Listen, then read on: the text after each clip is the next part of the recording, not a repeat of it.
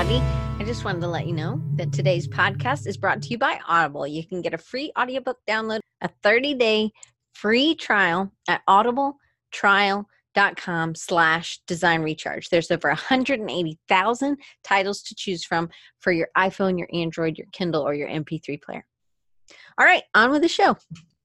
Hey, everybody. Welcome to another episode of Design Recharge. This is episode 317, and I'm excited to have my friend, Catherine Ahrensberg. And Catherine is a designer, but she's also a landscape architect and landscape designer. I never really know, is there a difference between those two things?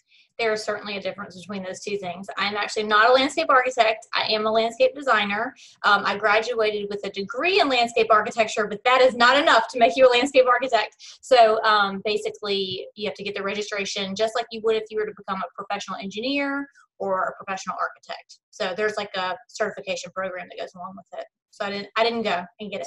So if you, like with interior design, they also have a certification. So you're an interior decorator or you're an interior designer. Is it sort of like that? It's really interesting. Yeah. So a landscape architect is on the same accreditation level as an interior designer, but an interior decorator is on the same level as a landscape designer. It's confusing. Really? The nomenclature, yeah, it's a little confusing. So designer is not designer. You know, there's a landscape architect is equal to interior designer, but the word designer is not really what means anything. Yeah. I guess I just think of what you do is a little bit, I don't know.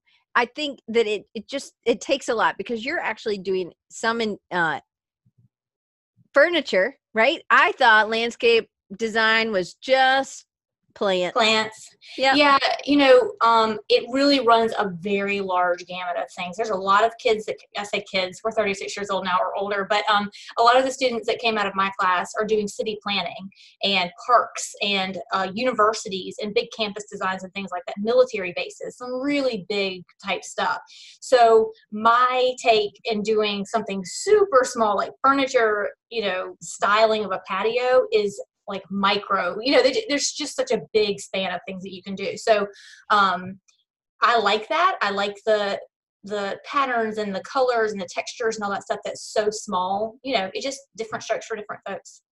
So one of the things that I love about you is that you have the knowledge of the plants. You also have the knowledge of the regions because we're in zones, right? And so, but really design is design. You're trying to not overwhelm. You're trying to create a space, a feeling, something. So you also work with clients. You work with more residential. Do you do commercial as well? Do you try to split it? How do you? I do. As of right now, I'm not doing any commercial, and it's not my favorite thing to do. As far as every city has a landscape ordinance, and that's the minimum number of trees that you have to have on a job site. And most people, when they're doing a commercial project, they're just doing the minimum because you have to get a certificate of occupancy. And so to me, the work isn't quite as interesting or, you know, inspiring and all that than the residential. The residential job is every person lives their life differently. Every person has a different number of dogs or, you know, kids or grandkids, or they have a small little 50 by 100 lot, or they have a big 5-acre lot. And so everything is so different on every project that it keeps me doing something different. And without that, I think I might go a little more crazy than I already am. You know what I mean? It's just, I need things to be a little bit different all the time. Because it's more interesting. So it's sort of like therapy for your outside spaces. Yeah. I mean, it's get it, you know, I think a lot of us have jobs where things can get pretty mundane if you're doing the same thing day in and day out. So it's the one tweak in the thing that you are doing design day in and day out that makes things different enough to where you feel like they're fresh every day and not, you know, getting old. So one of the things, so there's a lot of similarities between how you work with your clients and how we work with ours. It's also how we market, right? So one of the things that you have to deal with is a lot of times people aren't changing houses all the time. It's not like, hey, you know what, this week I'm going to change houses. But it's kind of like people who are starting businesses. If they're doing brands, or they have to get new brands all the time. Now, some people have multiple businesses and they could do brands for those. You could be the designer for that. And sometimes a company will need design work throughout, right? Right. But what you're doing is you have to get a lot of new clients on a regular basis. So it's not like a dentist, people keep their teeth, hopefully.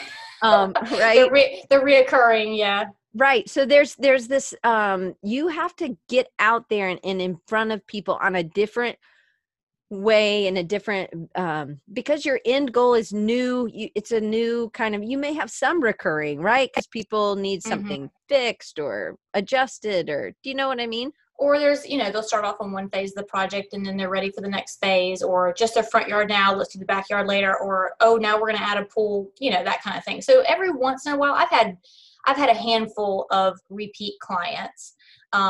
But again, those are pretty few and far between for a residential landscape design job. Yeah. All right. So some of that is what we're going to talk about today. So you have not just, you really go all out. And if when the first time I watched the show, so she produces a show. She's done 6 seasons, right? Correct. That's right. All right. So 6 Don't seasons. watch season 1 and well, you can go back and watch them if you want, but they're rough. I did. I watched it. I like them. I like it. I think, hey, somebody's here. Diane's #1 fan. Who is that? Oh, Fred. He's in. Hi, Belgium. Fred. Oh, but we're international. Hi. But I'm glad. Thanks. I'm glad you're here. So one of the things that you do is that you really believe in video content. So yes, as a landscape designer, you have some restrictions on, you also have 4 kids. Can you believe that, people? She has 4 kids. So you have a restriction on where you can go. You can't go to Texas on Tuesday and then go to Boston. So there's some things, there's zones, there's the way plants grow, there's different kinds of plants that go in these places. There's also just a whole bunch of different things that we might think, oh, well, we don't have those, but we do have those restrictions as well. This client can only have 2 color jobs, or they have to have this metallic in everything they do, or something, So there's specific things, but we can actually work further away than what maybe you can. And there's also sometimes restrictions on even if you can design and not be a landscape architect. So a lot of places, even in states, you can't design for a residential client unless you're registered as a landscape architect in that state. Louisiana is one of those states. So I have to know what the rules are on those states too. But yeah, not even plants and knowing what plant material there are, but just rules of the professional societies that they have there. Anyway, I know that wasn't the question you were asking. No, but that's good to know. But one of the things is, so you are limited to, we think about like a dentist we'll just keep pulling up the dentist. They aren't like getting people from Louisiana to come to Mobile to go get their teeth fixed, right? Right. You have a limited audience of where you can go, and you actually could go, maybe some places in Mississippi, Ocean Springs, maybe to some places in Florida, because we live on the Gulf Coast. So there's a range, but there's a mileage that you're willing to drive to go and work with the client, right? Because you physically have to go there. Right. So this is one of the challenges that maybe we don't have to do, but you have blown out of the water. So you've taken this, and you know how to edit video, you know how to produce video. You are really big on Instagram. You do a lot of things with stories. But one of the things that is one of the philosophy that we're going to get into is talking about engagement, and how much engagement is more important than maybe quantity, right? Yeah. So I truly believe that. Yeah. Can you just talk? So how did you start? So you're putting plants in people's yards, right? I'm just right. Not really, right? Not digging any holes. I don't dig any holes. I saw you carrying this one thing. This lady's like, this isn't that heavy. And you're like, lady, because I'm carrying it at all. That was always special for the show, that I would do some of the work just for the show so that we could, get it all done and not have to hire contractors for the show. There's a lot of things that happen behind the scenes, as you can imagine, for quote unquote TV, that you have to do that you may not actually do in the professional, world. But anyway.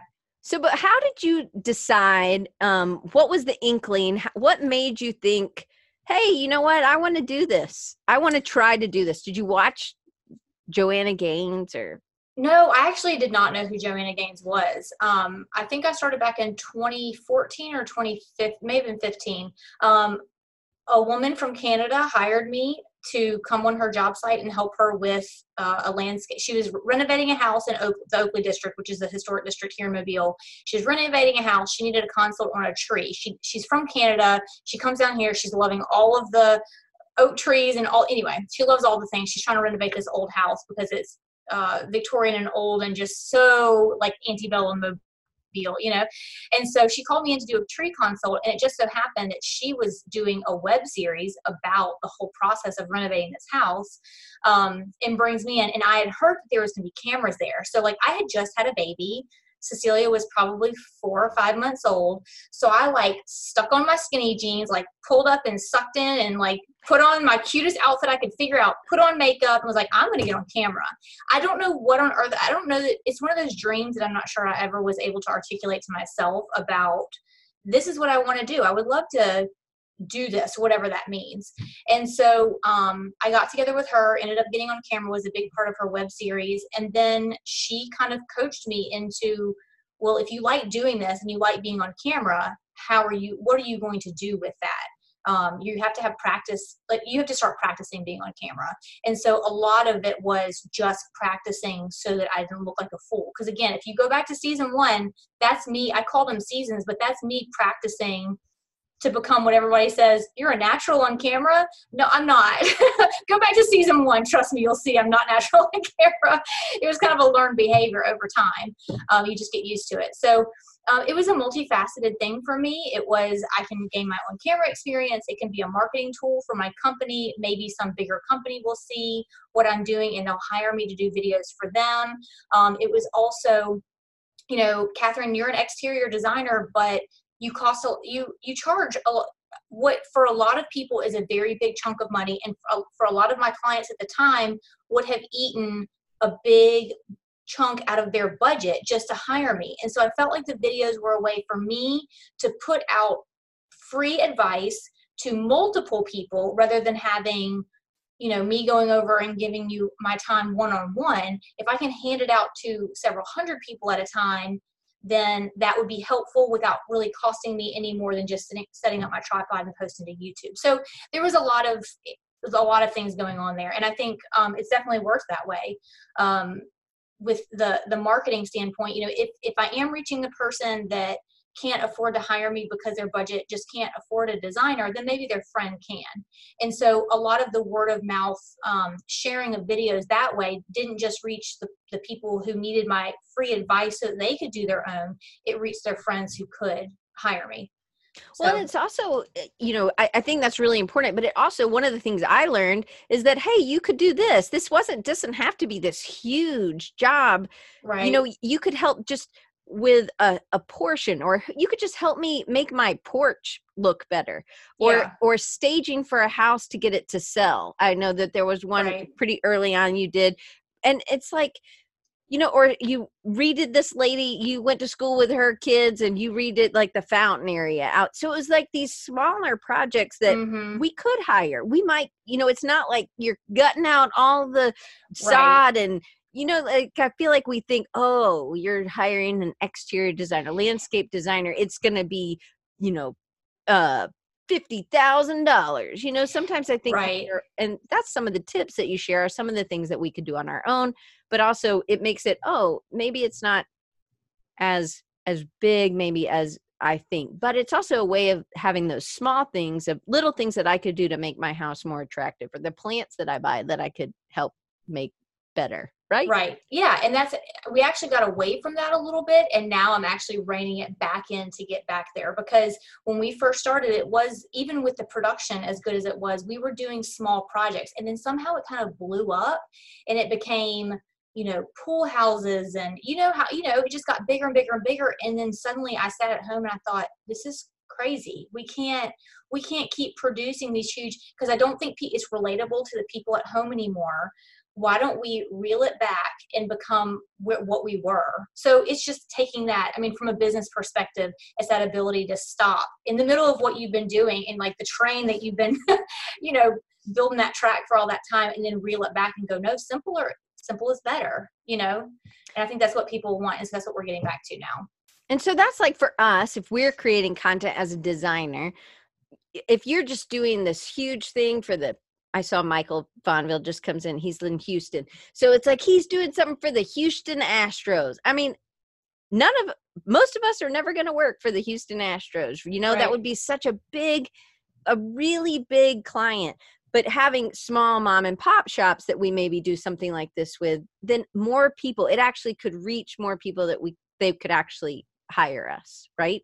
Sure. Yeah, absolutely. So what other kinds of things were you doing before you started the web series? And I mean, like, you guys should watch this. Like, I put a YouTube channel. It's simple, honest design. You can actually watch it on Amazon Prime also, or you can watch it on YouTube. And so it's not like she's doing 30 minutes of TV, right? They're smaller chunks, but no commercials. It's terrific. Right. So, I wish we could have commercials. One day you will. Sponsorships would be nice. Right. So, but one of the things that's great is that, I mean, you went all out. Like I am a little, I'm like, oh, hers is so polished and mine's like the opposite of polished. Like, yeah, but you have more money in your pocket at the end of the day, because I've spent a lot of money on that web series. And really, a lot of it was one season. I think it was season 3. I said, you know what, we're going to go all out on this thing. We're going to make it look as good as it can so that companies see what our potential is. They can see what our production quality can be if they were to hire us to create a web series for them or to represent their brand. And so I had these big goals for what, this could be. But after 3 seasons of doing that high quality, I feel like we've proven ourselves in what we can do. And it's gotten to, like, I can't handle it on my own anymore. And so we're starting to take on sponsorships and things like that. So it just, again, you just kind of have to revise things and, What is marketing? You have to change all the time. It's constant. It's not like you can do the same thing today that you're going to do 20 years from now. Right? Yeah, absolutely. Or even 2 years from now, but just knowing that you started, this was a big undertaking. Mm-hmm. So when you, all right, so why do you believe so big in video? So, because you don't just do the web series, you have Instagram stories are really big. You have a big following you have a very engaged, very, very engaged following and a healthy number of followers. Yeah. You're also thinking about your distance, right? You may be focusing more, and these are things you and I have talked about, like you could expand out because there are certain assets I know that you have to make in your job that might help somebody else who's a landscape architect or a landscape designer who's starting their own business. Right. But even the stuff with the video, you're it's just so high quality. Why do you have to be high quality? Well, I really don't think high quality was the key. That was because I felt like we were pitching to possibly production companies and I just wanted it to be good. We're reeling back on that now. Although the content producer I have just produces great quality, it's not ever going to look like it's on its cell phone, but I'm still very happy doing the Instagram story quality, which is me with my cell phone like this close to my face, before I put makeup on, in the morning, my hair's like, no, I don't care. It doesn't matter to me, the quality of that. I just think there's different platforms and different mediums and ways to deliver. But why do we need more than one? I think this is really important. Why do we need to be delivering content on different platforms in different ways? And why should we be? Well, let me say this. Well, the answer to that question is that every platform is different. I mean, the age of the people and the gender of the people that I have on Facebook are so different than the ones that I have on Instagram, and those are different from the ones that I have on YouTube. And so you just have to understand each platform. And I'm not saying I understand them perfectly well, but I know the age of the people on Facebook, and I know the age of the people on Instagram, and how people work on YouTube. They're Google, they're basically YouTube searching things. And so the way that I lay out the search bar or whatever, I just kind of cater to all those people. But ultimately the purpose and all of those different content production, launching all that stuff is that I think of trying to hire an artist to paint a piece of art for you. If you see their art, that's great.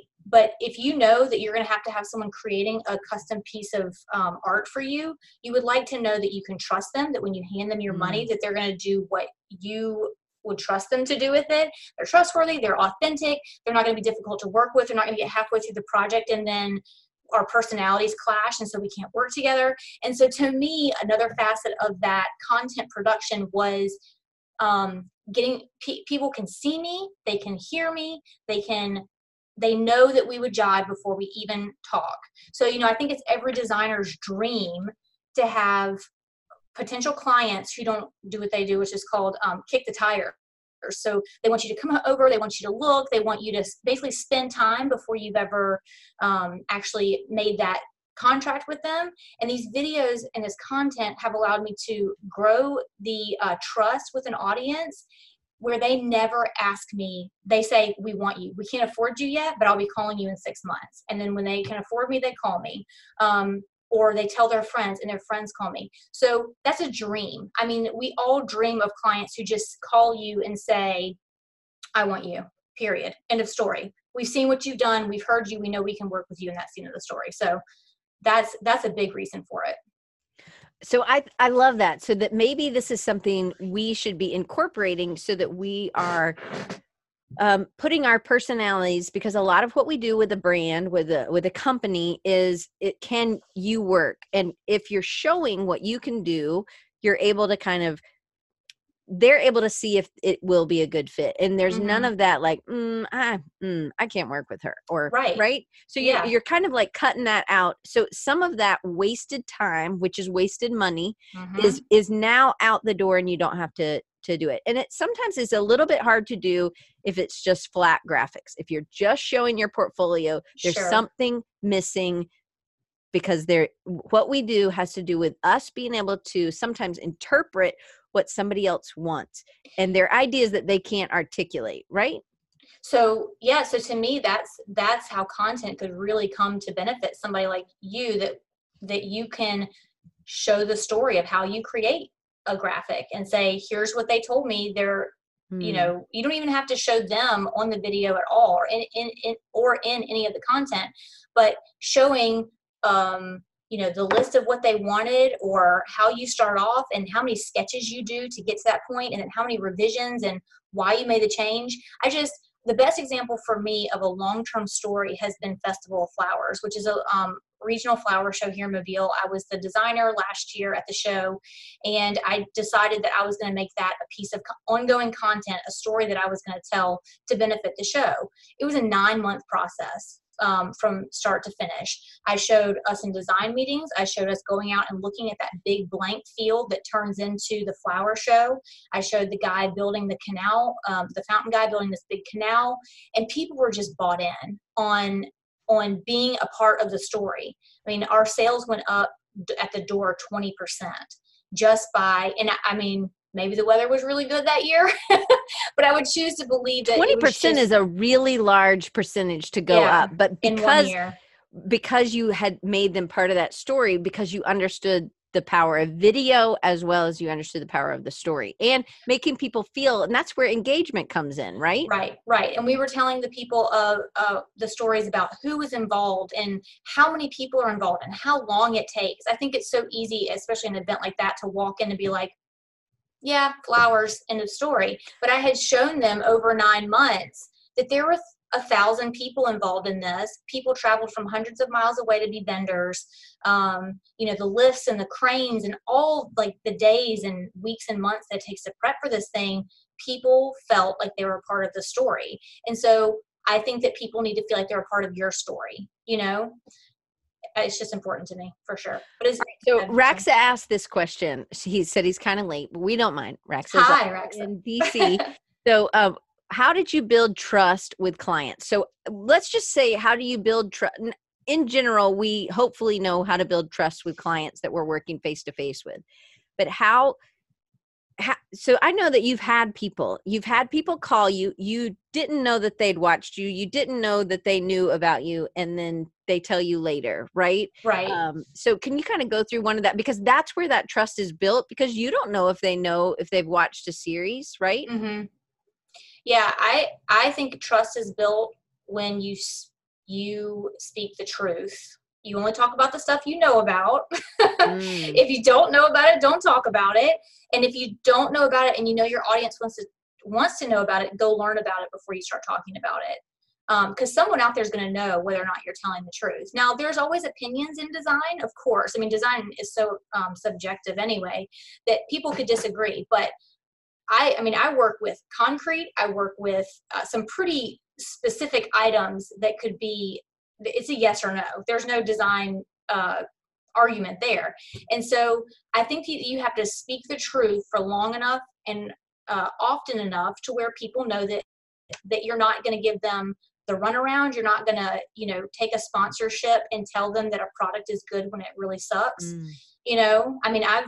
I can't tell you how often a company will contact me and want to send me a planter or a string of lights or whatever. And I've already used it and I didn't like it. I'm not going to accept it and put it out to my audience just to get $50 or $100 or a free string of lights. And so I think you build the trust by just speaking the truth. So what about because this is a big thing, because this is one of the reasons that you do this is so that you can kind of cut out, if you're just thinking about it as a business, this could be multiple things. This has opportunities for multiple growth, right? But as you as a landscape designer and as us as graphic designers or web designers, teaching somebody about how I work, my process helps cut out the mystery where there sometimes can be a lot of mystery. They think we wear all black and all the boys have black eyeliner, they just don't, we're real. I wonder where that perception even comes from. Isn't that funny? I don't know, but I even when I'm like meeting with a client, and if I was bringing an intern with me, I'd be like, hey, don't wear black. Literally have said that because I think sometimes the clients are scared enough about us, it's a big investment. That's how I always am very aware of how big of an investment a designer is for a homeowner or for a business, especially a small business. I think that you have to be really not sympathetic, that's probably not the word, but really aware of what these people are having to sacrifice in order to use your service. I mean, I know I'm a small business owner, so I know it's a sacrifice. I know it's an investment in themselves. And so I don't want to mess that up for one, but I also want to make them as comfortable with the process as they can possibly be. Like you said. All right. So one of the things that I think is not just about speaking the truth, speaking the stuff that you know about. I think there's also something that you bring, and you definitely get it in all your videos. I love, even with the lady who's like, this isn't that heavy. Like, you came out. It was the real Catherine that I know. She's holding this. Catherine's like lifting back, and it's a big plant in this big plant. I mean, it's a tree. Like 8 feet tall. Uh-huh. Yeah.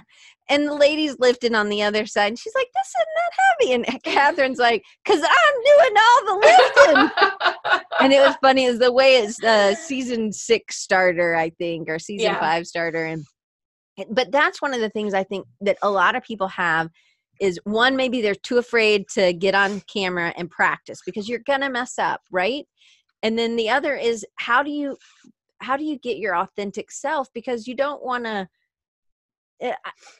how do you adjust so that you're not, or is that, I mean, I think what we see on there is really you. But in the very beginning, you might not have been as open to that. What kind of benefits have you seen when you've kind of let down the walls and been more open?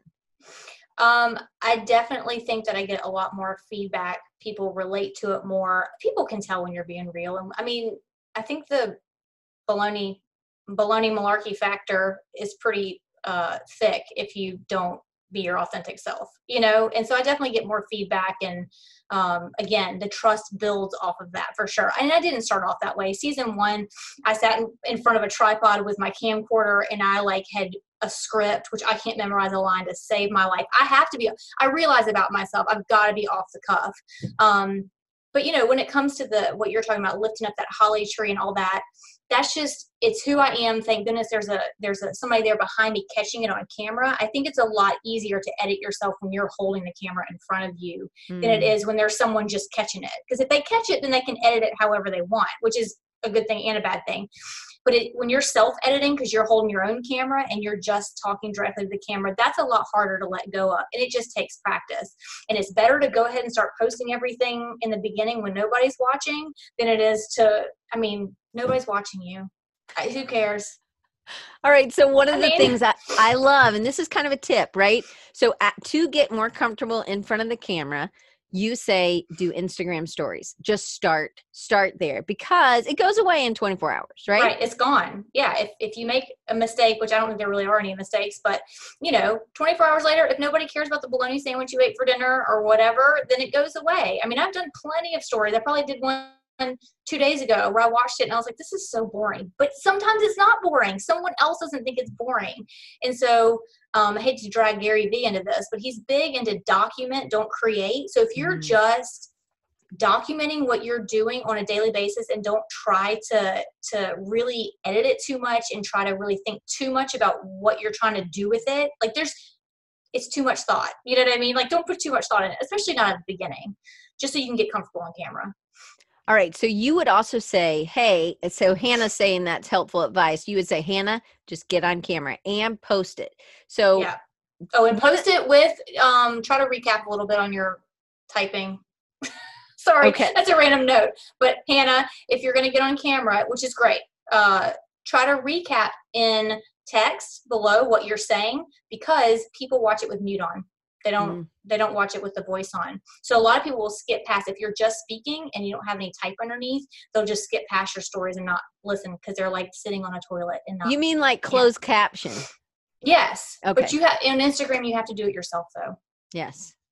That's a problem for me. The guys better just unmute people. They'll get there eventually. Okay, so that would be one thing. There was a couple other things you have we're jumping around a little bit. Oh, I'm sorry, Diane. No, I'm jumping around. I'm controlling the question. What do you mean? Don't be apologizing. Great. So one of the things, there are some things that you are pet peeves for you and that really bother you. And I did this the other day because I know I will watch it's hard to just look at the camera. I know Chris does this all the time. Chris Doe, he literally he's always watching the camera. I know he can't even see me because a monitor's not underneath. Yeah. So I'm looking at you right now. Right. But he would have to turn his head to look at me, I think sometimes. Yeah. And so it's funny, but that is one of your pet peeves on the phone. Now I think with my little phone, you can't see me. Tell us the pet peeve so I don't. All right. So you guys I'm looking at you in the camera right now. You guys have watched Instagram stories before. And okay, right now I'm sitting close and I'm looking at you, right? So when I talk to you in the camera, I am speaking to you and you can see I'm speaking to you. Now, if I have my phone in my hand and you open up Instagram stories and I'm doing this the whole time. You look like you're looking down my shirt, Catherine. Okay, fine. Let's say I'm looking right here. Okay. I'm looking right here. I'm looking at myself in the camera as I speak, and everybody knows it. I want you to engage with me. When you speak to me on Instagram stories, I want you to speak to me. You see that close? Do we need to get that close? Girl, have you seen my Instagram? I'm looking at you now. Instagram stories, I'm 6 a.m. morning face Catherine. It's just that tiny little dot. I know, and that is actually probably the biggest thing for people is staring at this, what they call the unblinking eye. It's just there's nothing. It's weird to speak to just a dot on your phone, but and you'd rather speak to yourself, which I'm doing right now. But it's when the person's watching you on the other end, it's way better if you're talking to them. Did you know that for the listeners of the Design Recharge podcast, Audible is offering a free audiobook download with a 30-day free trial, and it gives you the opportunity to check out their services. I am currently reading Herding Tigers by Todd Henry. He's been on the podcast before, and I love him. He definitely writes for creatives, and you can download one of these books that I've shared in the past, or maybe a book that you've been dying to read. I love because a lot of the times they're read by the author. And I just think that's really nice to hear their voice and their inflection of what they were really, how they were trying to get it across. Oh, I just hit my elbow. Oh, it wasn't really that hard. It's just the way. Anyway. Okay, so Doc has a question. And I think this is a good tip as well. It wasn't on the sheet. Good job, Doc. So what about live? When you're doing Instagram live, do you tend to not do live? You tend to record and then post, or is there, because then you're posting the text. What content would you say would be okay to be live? And then what content would you produce as a recording and then post it? That's still onto stories. Yeah, that's interesting. I don't do live very often. Why? I don't know. I don't know if it's because I feel like they drag on too long. Like maybe, unless we're talking, like right now we're having an interview and so we're talking about something really specific. But generally I'm on a job site or I'm talking about, a video I'm doing or whatever. And I just feel like people don't want to sit around and watch for I'm just like that short attention span. And so I'm trying to give people the succinct version of everything I'm doing in live. Oh, and they have to be watching it right then. Of course you can post it later, but I don't have enough followers for me to feel comfortable that people are going to tune in as soon as maybe if I had a bigger following, right? Yeah. I mean, I think if I had a bigger following, I would do more lives for sure. Do you, when someone comes live, do you log in and watch them? Yeah. So I tend to try to do actions that I do myself. So all of my pet peeves come from things that annoy me that other people do. So then I try not to do them. Do you know what I mean? I'm sure I did them once upon a time. Another pet peeve is I don't post one photo of something and that's a story. Like it needs to be a series of 3, 4, 5 altogether, one subject, preferably video, maybe with one photo or piece of copy, typed words in between that brings the story together. But it is called Instagram stories for a reason, in my opinion. And you should be telling a story that is a succinct story. All right. So let's talk about how you come up with some of this content, because I think you and I have talked about this and you're like, So because this is really, Hannah, I love Hannah. She may or may not think this or not, but right, she may not struggle with this because I don't know, her and I haven't talked about this. But what if Hannah's like, I don't know what, I have this client, so I'm showing my sketches and I'm doing a screen recording of me making the logo and I'm speeding it up. How did you get good at storytelling, for one? And then how do you know if this is a good story? Because you said sometimes you're like, this seems boring, but I'm just going to post it and see. Yeah, because you want to see what that engagement is. You got to test out the water sometimes. You can't always talk about the same things every day, day in and day out. But a lot of my content, actually, I think I've gotten better at thinking of what to post about by posting about stuff. As crazy as that sounds, because it's a gauge, right? It is, yeah, just by practicing. And I'll literally, like yesterday, now this is on Instagram stories, but yesterday or Monday, my content producer came over. We shot 4 videos in 30 minutes, literally within my street. We did one on citrus trees that are I know that nobody knows that citrus trees come fruiting in November and December. Everybody thinks they're a summer fruit because citrus is like a summer flavor. We did one on concrete versus asphalt driveways. We did one on dyeing concrete, and we did one on shutters on houses. So like, I literally just look around and go, people probably don't know about that. It really was practicing for me, because for a long time, I just assumed that everything I knew, everybody else knew. But through the interaction and the engagement through the social media, people would ask me the most basic questions about what I was doing. And it clicked, like, they don't know a thing. Because not only did I go to college for it, but I've been doing gardening and outside stuff my whole life. Like, I grew up outside. I did all outside stuff. People said, you should be a landscape architect. So I was like, all right, I'll be a landscape architect, so I went to school for it. And so I forget that I literally have 30 years of experience of trial and error and all kinds of things that I've done with my hands beyond just schooling. I've got clients examples that I've done my own. As you know, we do construction on our own house, and so I understand how things are put together. So my own experiences and showing those to people have just, again, earned trust. But then they ask questions, and that helps me produce even more content. All right. So this is another question. So this is sometimes where, like, this design recharge is not for my customer. Design recharge is for other designers or other design entrepreneurs or small business owners that are trying to expand. Or we talk about marketing. We talk about sketching. We talk about all kinds of things, right? Right. So this is the focus. We're not like, I'm not trying to do anything except educate designers and design entrepreneurs. So when I have actually three. I have a notebook and it has 3 tabs. I have one is things that are just for students, because I think sometimes, now it could be these really basic things, right, that you're creating or making that are that maybe somebody who's new to the industry would be interested in. Maybe a regular person that's a client might, but it's kind of rare for me. Like, I'm thinking about, like, if you're talking about something specific that maybe a student that's in landscape architecture or landscape design, right, or they're just starting out in their business as a landscape designer. You know, there's right. certain things Yes. that you would teach them that a customer, right, a lady with a plant or a house with a pool, that she doesn't really care about, right? Yeah. So right. that's where content. So I have content for students, content for designers, design entrepreneurs like y'all, and then I have content for clients. And the content for clients lives on another site. It has another channel. And I try not to mix those because they're really different audiences. Because I tend, and I don't know if you do this ever, because you're a mom, right? You are a wife, you run your own business. You also are a landscape architect, landscape designer. Sorry, I keep messing up on that. You're fine. We'll just pretend. I just can't call myself one. You can call me one, just I can't call myself one.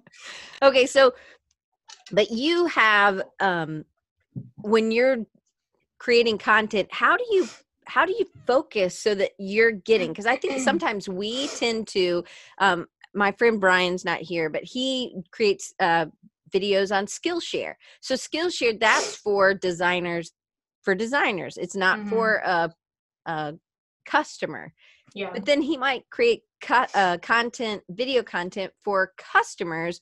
That's different, right? How, I don't know, how you deal with a designer. So the authenticity that you're talking about sharing your process, you just can't go, or maybe you can go so deep, but you just wouldn't want to have 30 minutes of really deep on something, because like my mom, love her, she's here, but she sometimes is like, yeah, last week was over my head. I was like, Mom, it was kind of over my head too, but you know, because we were talking about SEO and it's really rough, you know? Yeah. Yeah. I don't do a lot of, I mean, my clients are all residential, and that's how I focus I'm not residential, but consumer and possible consumers of me, of my services. My services. Thank you. And so I actually right now don't create any content for other designers. Or what was the other one you mentioned? Students, or like people who are learning. But Catherine, I want to. I need to. But I would like to get there. And you will, I think, for sure. But how do you keep that customer knowledge and customer what they want front and center? How do you imagine someone? How do I keep it? I'm not sure I understand the question. So that you don't ever, like, you haven't had this problem, but I would have this problem, and I would maybe go too deep into something about how to use this program that my client Cindy has. She doesn't care. She just wants me to give her certificate, you know? Like, it's less about, oh, well, we've got to take this off of the plant so that the roots are, you know, they're like, hey, you're going to do that for me. Right. But it's about what maybe some of the upkeep, or you know what I mean? Like, it's customer focus is very, for us and for you, is very different than talking to our own people. Well, so on the graphic design end of things, you bring a customer from start to finish, from their conception of an idea all the way through to the actual final logo. And I am with you as far as the design is concerned, but then we hand it off to a contractor that actually builds it. And that's usually where the technical stuff comes in, as far as, you know, you get under the ground, there's an irrigation system and you hit that. Now I understand all that stuff, and that is part of what I do, but I don't ever communicate that with a homeowner unless there's a problem or unless we have to. So basically I act as a liaison between the homeowner and the contractor that we choose together, that fits the budget and, you know, all that good stuff. And so then the contractor will come to me and say, look, we can't get in the whatever gravel. Would you be willing to switch it to this? Or can you what's the height of that bench? We don't bother the client about that, and, you know, any of that stuff. That's all the the nitty gritty stuff that basically I shield them from, I guess.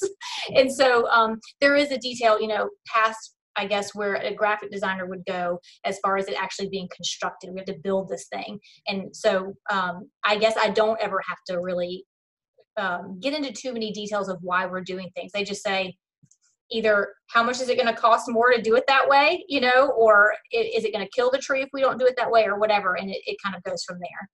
So maybe it's about keeping but you really have a good idea of what's interesting to your customer, and you don't go, because I think sometimes designers maybe can go too deep. You're watching a video and you're like, I didn't really need to know that. And I've made videos like this that are way too long on the, I'm going to tell you how to use why we use the Pantone. Just tell me where the Pantone panel is so I can choose the right color. Right. This could have been a 10-second video and I've made it, 3 minutes or something. So yeah. How do you come up? Do you have a list? Do you have something in your phone, notes? Do you, as you're walking your kids, like you don't walk your push kids. them in their stroller. Yeah. I used to. Not anymore. They're bigger now. I'm thinking like leashes. I just, like I have a dog. I walk my dog. But hopefully you don't do that. I know some people do that. But okay. Not me. We're not promoting that, people. It's those people in the mall, like, I'm like, why does your kid have a leash? But okay. But what about how do you keep an ongoing list? Is it just that you and Nate are just like, you're like, hey, I got 4 ideas today. Let's just jump at it. No, so I do keep a running list, and then at the beginning, or on the weekend, or at the end of each week, I put together a chunk that we can do all together on Monday. So next Monday, I have a job it will be finished on Monday. It's a complete landscape job. They have landscape, hardscape, a patio, a walkway, a fountain. And so what we do is we go, in this case, we went before and I worked with the contractor. We walked through about what it was going to look like, did that final walkthrough before they start construction. That's one video. Then Nate will go through and he'll do a final video of the after. That's another video. Then I'll do individual videos of what the fountain looks like, why I chose it, why it looks the way it does. Then we'll do a gravel. Why do we put edging next to the gravel walkway? And then we'll do another one maybe on some specific plant. So we have started to break down every job and every larger piece of content into smaller ones that we can video in an hour's time, and then it can span a week or two worth of Facebook and Instagram content. So do you ever worry about having the same thing again, or are you okay? Because this is an investment. This is your first hire is Nate, and he is your I don't know, what do you call him? I call him a content producer. Content producer. Thought you were about to say, I call him Nate. But anyway, he's your content producer. So he's helping you come up with ideas. Maybe he's also, his background is in video, right? Yes. Editing. He's not a plant guy, right? I mean, he doesn't go to Lowe's on the weekend for fun. Well, maybe he does now, but who knows? So you're coming up with ideas. So how long is this running list? So with your series, you had something and it lasted only a certain amount of time. You weren't really, right? Because you were doing stuff outside. So you weren't doing stuff maybe in the super cold or the super heat.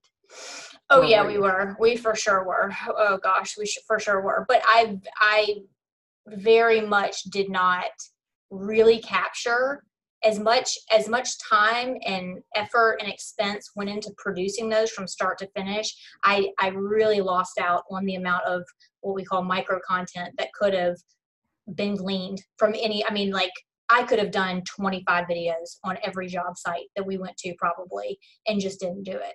And so, we're talking about 30 seconds to a minute. I can go on for 5 minutes about almost anything. So, I could talk to a wall about the texture of a brick or whatever. And so, I back to your original question, which was, do I worry about repeating myself? No, I don't, because the algorithms being what they are, a lot of people aren't going to see everything I post anyway. And so, if they can see a tenth of what I'm posting, they probably will still never see the same thing twice, I love that piece of advice, because I think sometimes we worry about it's the same thing. I think every client is different. Every job is different. So there's going to be some nuances, but maybe we need to be thinking about what micro content could we produce today? And maybe we have a goal of producing 2 pieces of micro content a week. And then we get to doing something on a more regular basis where we're maybe doing a chunk in a day or a chunk, and then we split it out. But one of the first hires was Nate, or your first hire, right? Your first full-time. Yeah, my very first hire. It is scary. It is. It's very scary. And that's a huge way to scale, right? You're growing in this way. I just believe in it so much is really the thing. I believe in video content, and I believe that it is the thing. I am always on my phone. Everybody I see is always on their phone. They're looking at Facebook. They're looking at Instagram. You know, I just believe in it. And let me go back just a second to the people worrying about seeing it twice.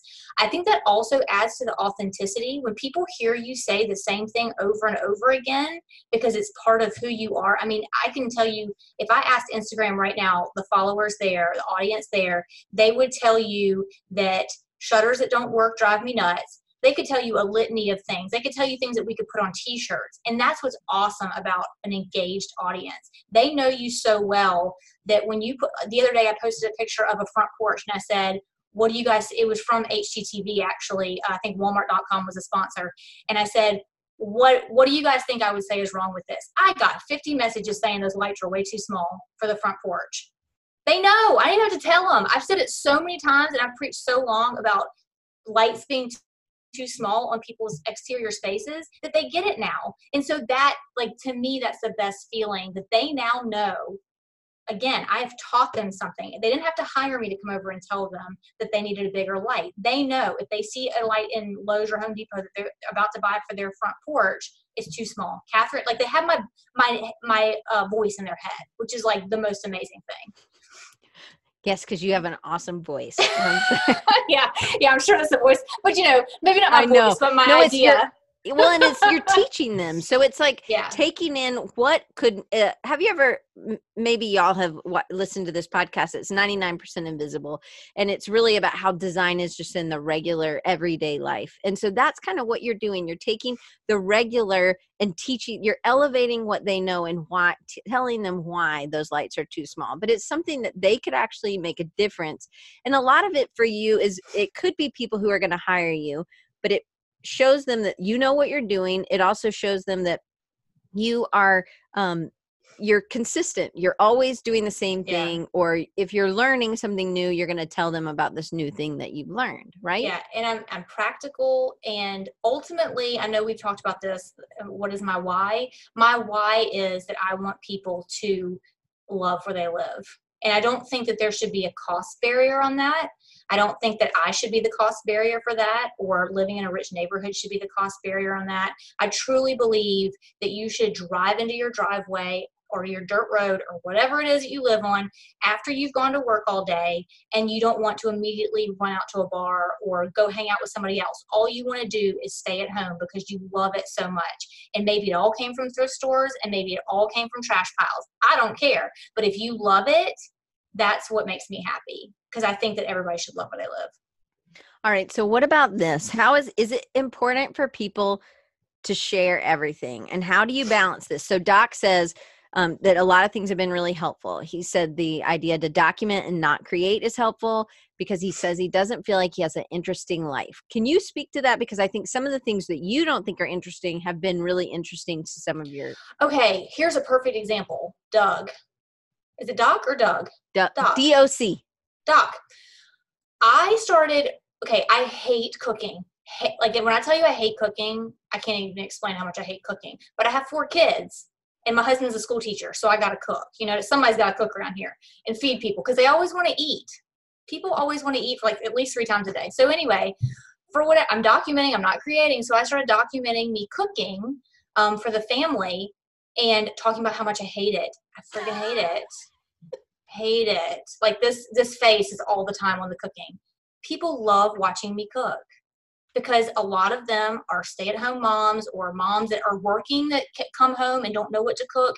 And if I hate cooking as much as I do and I can still come up with an idea, then they can do it too. I think generally people like watching people cook too. Anyway, I think that's boring. I don't want to watch anybody cook, but the engagement is so good that now it is keeping me cooking. We're not eating out as much anymore. I'm saving money because the engagement. And so they were helping me out just by engaging in something that I thought was really boring. I really did think cooking on camera was boring. But as a designer, how do you bring in your regular life? You've said, I try not to put the kids on, right? It's not that I try not to. I don't know if it's partly because I don't think people care, but I don't think it's my prerogative to put I used to pull out the phone and they'd be like, Mama, don't film me. And I would say, okay. And I'd put away the phone, cause they'd be doing something cute or whatever. But I don't know that I've made some sort of conscious decision not to keep them in there.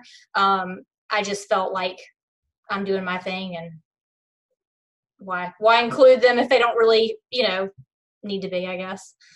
Okay. So then, how have you gotten to know your audience? Because I know we're right at the end of our time. How have I gotten to know my audience? Do you ask them questions? Like when you're, how do you know that they like to see you cooking? Because they message me and say so. I mean, people will DM you things that they won't comment on your posts. It's really interesting. The things that they'll privately DM you about, are very different. And a lot of times I'll use those as content. I'll scratch out their screen name and screenshot those and put them up as content. And that encourages other people to start DMing you. When they see that you're responding to DMs, and let's talk about that too. If you want social media engagement, you have to engage with them. Every comment, every DM, I respond to every single one. And I don't with an emoji? No, Diane, not with an emoji. We don't respond with emojis. If someone says, oh my gosh, I love those shutters, maybe I'll say, thank you so much. It took me I labored over the color I was going to choose. I chose from 15 different colors. Like, I really put a response in there because the amount of people who like a post is a small percent. The people who comment on a post is even smaller. And the fact that they took time out of their day to do that deserves more than an emoji that they've already attached at the top of the comment line where you can just hit one, like the least amount of effort ever given, So one of the things I love, and this was a great tip that you gave me, you said, I treat it like I'm responding to a friend, like somebody I already know. Absolutely. And so that's a different way of looking at it. That's, again, a philosophy. These people don't owe you anything. They do not owe you a follow. They do not owe you a comment. The fact that they're taking time, like I said, out of their day to comment or say anything to you is huge. So, I mean, I know how busy I am. I can't imagine how busy other people are. And so that moment that they take to read or watch or whatever, and then to say something about it, they could have watched it and kept scrolling. And so I feel like they deserve from me the same amount of attention, from me that they gave to me. Do you start conversations that way? Is it like a DM back and forth sometimes? Do you ask them? Okay, so because that's what a friend is doing, right? Yeah. Okay, yeah. So I don't end it until, how conversations usually end where like someone's done with the conversation, so they'll end it with like a heart or a thumbs up or whatever, and you kind of know it's over with. I wait until it's done, Do you ever give the heart or the thumbs up? Is thumbs up not the most offensive emoji that there is? It's just like, okay, whatever you think. You know what I mean? It's okay. That's how I feel about thumbs up. If I type all this stuff and they just give me the thumbs up, I'm always like, That's true. But yes, I do give hearts a lot. I give a lot of hearts. Okay. All right. So that's a good tip too, man. Okay. So I feel like we haven't even covered half of these because we haven't. No, I think you've given us some good tips, I think, right, guys? All right. So what about in 2 minutes, tell us how someone can build authority. We've talked about being authentic. Is there a difference in building authority? Because that's about you as a landscape designer. I'm not sure what you mean by authority. So as people come to you to ask you for this because they know, Mm-hmm.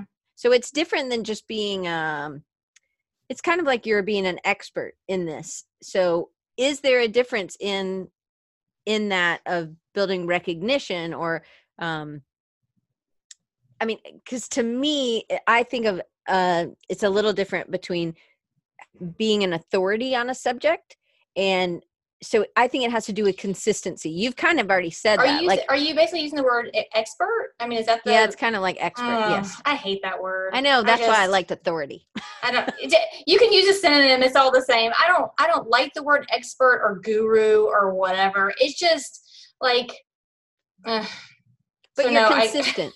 You're consistent in answering, or you're not worried about having repeat things. You're doing it in a new way, but you're saying, just like you said, with the lights, right? But that's an expert opinion, but you have, you can prove it, right? This is better design. So in a way, again, design is subjective. I mean, it really is my opinion. It is my opinion. Ultimately, it's my opinion. There's probably plenty of people who disagree with me, and that's okay. But there are plenty of people who are following along, believing what I say, and will do it for themselves. And I mean, I don't know. It's not a good way to end this podcast. Sorry. No, that's okay. So I just want you guys I hope you guys go watch it. And did you know that, so Catherine taught me this, she's taught me a lot of things, but this is one of the things that if you had something like a web series, you decided to put it up and it's on YouTube, you can actually submit it to Amazon Prime. It's a little bit of a headache, I think, right? A little bit. It has to be transcribed. You have to have a file. They watch it before they'll put it up. It's pretty rigorous, but yeah, it's worth it. It's great.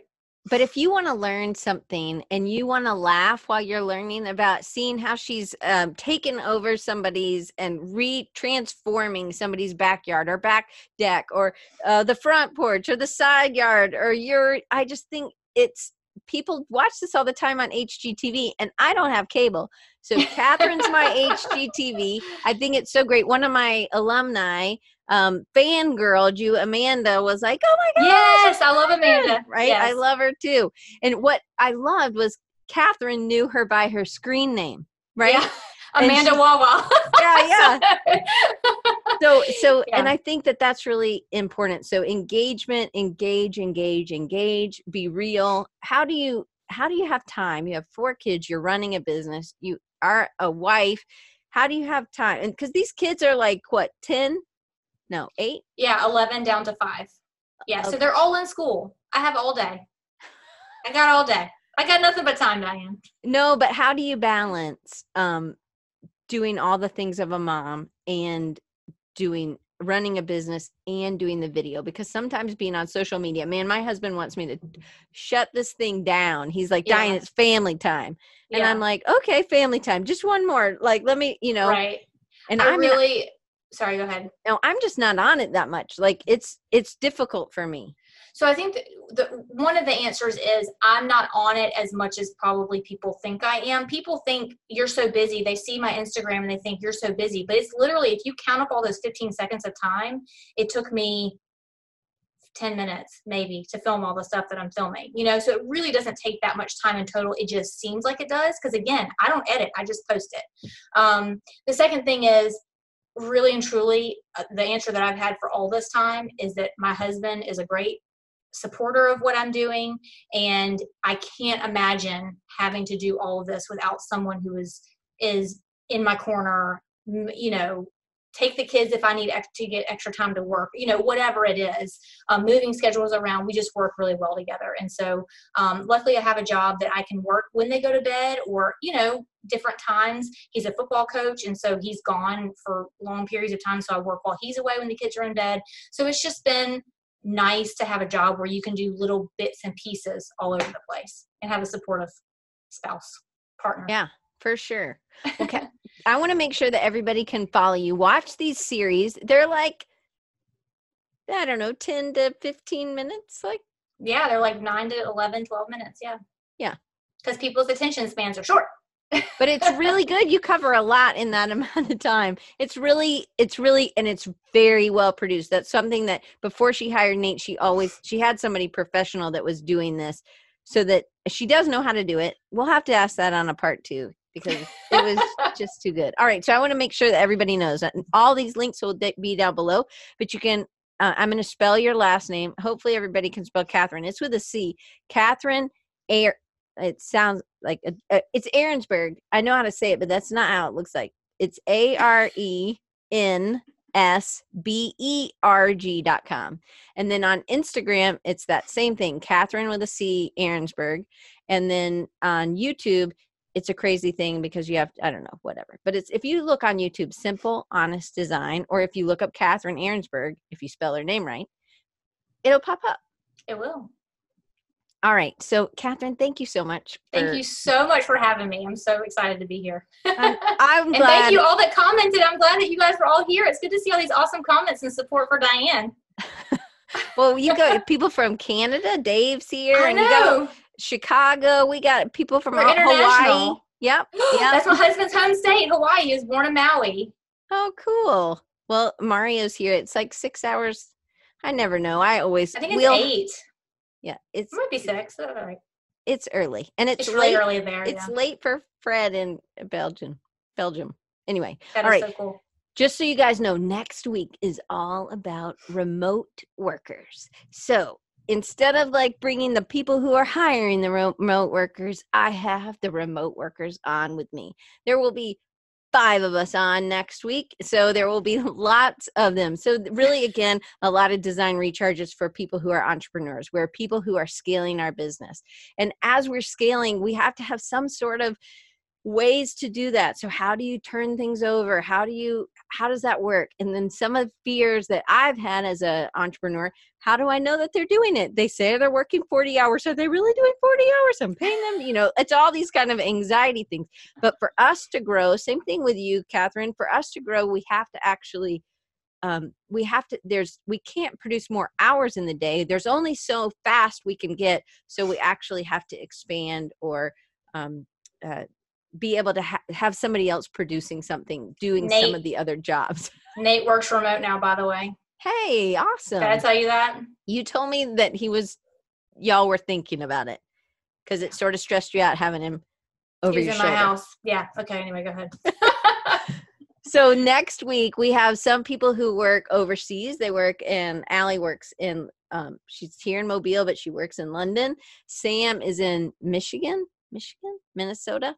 One of those cold M states that's not Maine and in the middle of the country. And then he works for somebody in Portland. And then Suzanne works for somebody in Portland. I got a lot of Portland people. And then Louise works for a company who they're all over, but her first week at her work, she went to Spain, but she was living in Denver when she first started working with them. Anyway, so it'll be about remote and some of the questions that maybe you want to ask, you're afraid to hire, and we're going to ask the real questions. The tough questions are coming next week. So we'll see you guys then. And then I think I have the week off because I'm going to be in Bend, Oregon. So if you want to go to an awesome design conference, it's about 400 people and it's intimate and it's going to be so much fun.